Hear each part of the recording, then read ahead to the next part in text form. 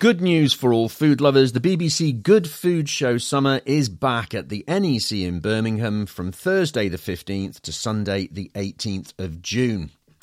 Among the top chefs appearing is Ching-He Huang, an International Emmy-nominated award-winning TV chef and cookery author who's become an ambassador of Chinese cooking around the world. And I'm delighted that she joins me on the line. Ching, it won't be long before we get to the show. Are you looking forward to it? Oh, super excited, Steve. Really, yeah. It's one of those shows, BBC Goodfood shows. It's the one that I look forward to the most every year. It's always in my calendar. Chinese cooking is, next to, I guess, Indian cooking, they vie for which is the favourite in the UK.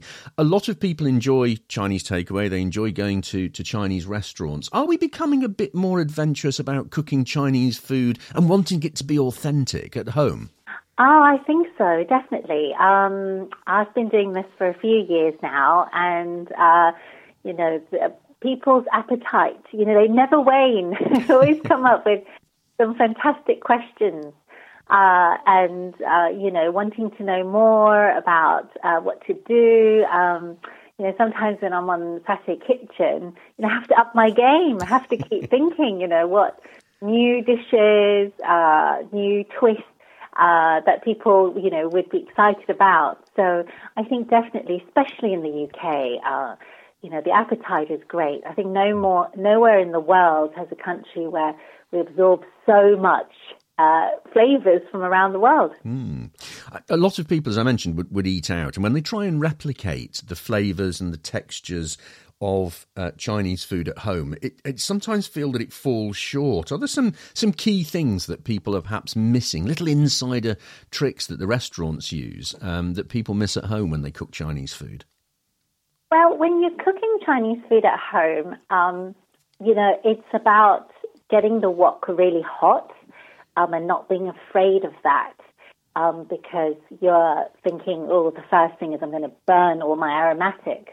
But the key is to be prepared in advance. So you'd have all your mise en place, which is a chef's term for having all your ingredients pre-prepped, because wok cooking is very fast. So you have to concentrate. Your sole focus is really in the wok and adding ingredients to a certain time so that things come out, the dish comes out crisp, your protein, your meats or your prawns are well cooked, but your veggies are still bright and green and colourful.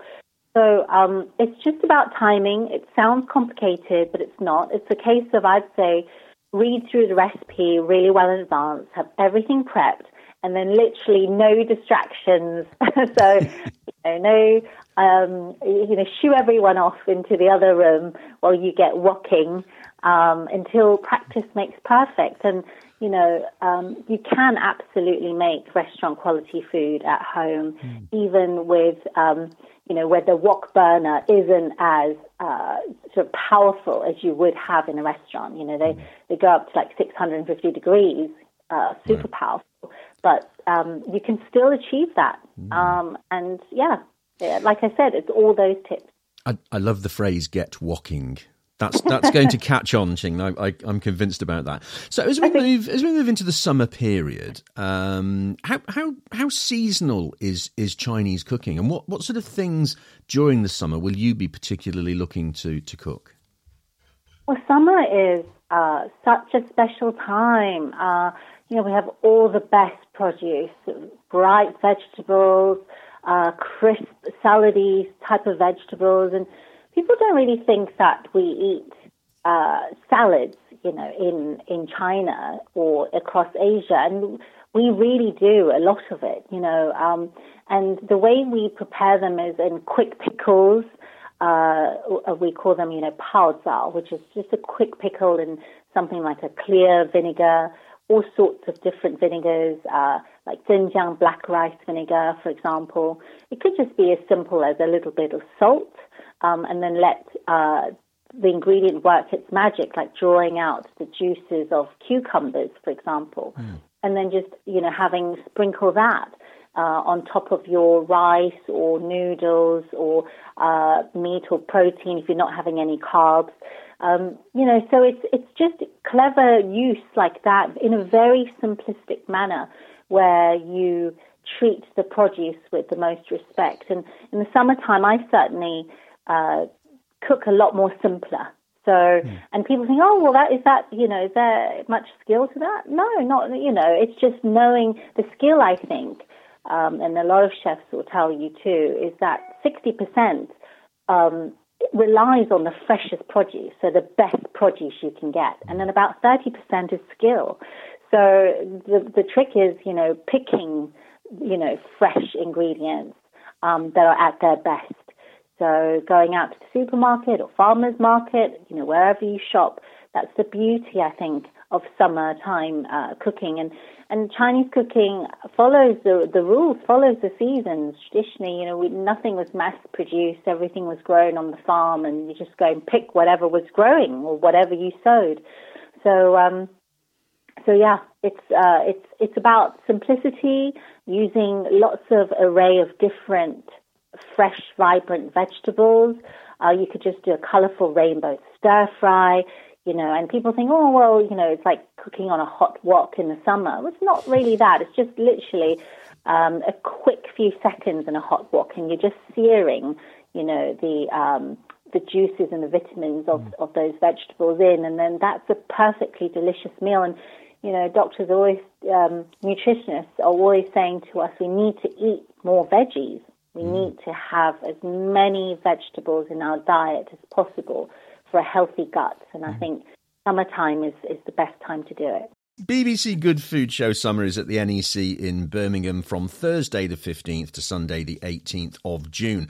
Lots of information on the website bbcgoodfoodshow.com/summer to see who's cooking and when, and of course, all importantly, how to buy tickets. Ching, you mentioned a couple of things there, things like soy sauce and sesame oil. Sometimes people get put off by the list of ingredients that they're not familiar with in whether it's Chinese cooking or whether you're doing Korean or Indian cooking. Lots of people will know, soy sauce, maybe hoisin sauce, and the sesame oil you've mentioned. Are there any particular ingredients, maybe new ingredients that people are not familiar with that you'd recommend they try, or maybe the things that you can't do without? Mm-hmm. Well, those ingredients, these store-covered ingredients, are key. I mean, once you have them and you invest in them, they're literally there that you can just whip something delicious in no time. I mean, you mentioned hoisin sauce. Hoisin sauce is like the barbecue sauce of Chinese food. It's so super delicious. It just wraps around, ribs, chicken, even vegetables, tofu, if you're vegan, or mushrooms, and just stir-fried, because just gives that savory, sweet note. Sesame oil is very important, absolutely. I would say Shaoxing rice wine. I mean, it is my go-to.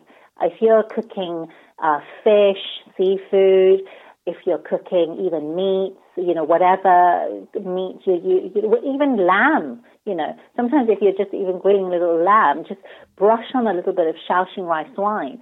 Honestly, it draws out the sweetness of meat, fish, vegetables, everything. And I think it's the magic ingredient. And you're not supposed to cook with it like with every Chinese, meal.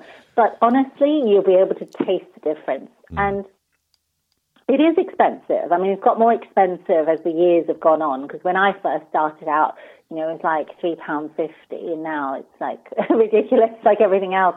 But, you only need a tiny drop, like literally half a teaspoon for your meat or fish, even when you're doing marinades. And honestly, your guests will be like, what did you put in that, And honestly, it is that. That is my simple secret that I would highly recommend. You've touched on something that's important and in a lot of people's minds at the moment, Ching. You mentioned the cost of some of the ingredients, but only needing a small quantity of it. Obviously, food is going up in price. People are keeping an eye on their weekly shop. Top tips for cooking on a budget? Well, actually, Chinese cooking is one of the most economical for cooking on a budget. If you cook at home, it's definitely going to be cheaper and healthier than a takeaway. Of course, occasional treats, we need to also support the hospitality industry and the restaurant industry. Of course, that's fine. We all get tired of cooking. But I think on the whole, Chinese cooking lends itself to that really economical edge, is what I like to call it, above, I think, a lot of other cuisines. Chinese cooking was founded during a time, actually there was a lot of famine in the 1940s and 50s, and people had very little to eat in China. And you just needed a tiny bit of meat. Literally, my father was brought up on a farm in Taiwan, and he literally just had drippings, the pork fat and a little bit of soy sauce to give flavor to rice, So everything was little. And if you look through the dishes in Chinese cooking, you think, oh yeah, minced meat, diced up minced meat, stir-fried with French beans, that's like a Sichuan classic. Well, that evolved because there wasn't much to eat. And so people used the tiniest bits of meat to pepper a lot of vegetables.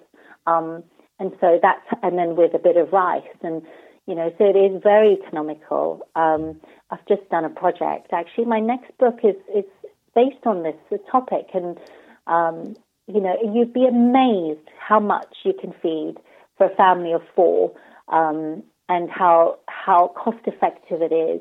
Thursday the 15th of June to Sunday the 18th of June are the dates for the Diary BBC Good Food Show Summer at the NEC in Birmingham. And remember, tickets also will get you entry into BBC Gardeners World Live. Lots of information on the website, bbcgoodfoodshow.com/summer. And if you want to catch up with the brilliant Ching-He Huang, she is there on Friday the 16th, cooking on stage. Now, just finally, before I let you go, Ching, I think you mentioned a new book, which would be, I think, your 11th. Is that right? 10th or 11th book coming up. Do you have a favourite recipe from all of your cookbooks? Yes. I have the new book coming out. That's in next January. But at the BBC Good Food Show, I'll be cooking 2 dishes. One from Stir Crazy, and it's my 3-cup chicken. So do come along and I'll teach you how to do that. It's like the Taiwanese teriyaki. So if you love like teriyaki, the flavors of that sticky soy flavors, this is similar, but it comes from Taiwan, my country. And the other is a Hawaiian sticky pineapple fried rice. I'm going to show you how to do fried rice properly. So, and that second recipe is from Asian Green. So Stir Crazy and Asian Green, something for everyone. So I'm really looking forward to seeing you guys on Friday, the 16th. Ching, an absolute pleasure to catch up with you. Thank you for your time. I know you've got a lot of prep to do before we get to the show, but for now, many thanks. Thank you so much, Steve.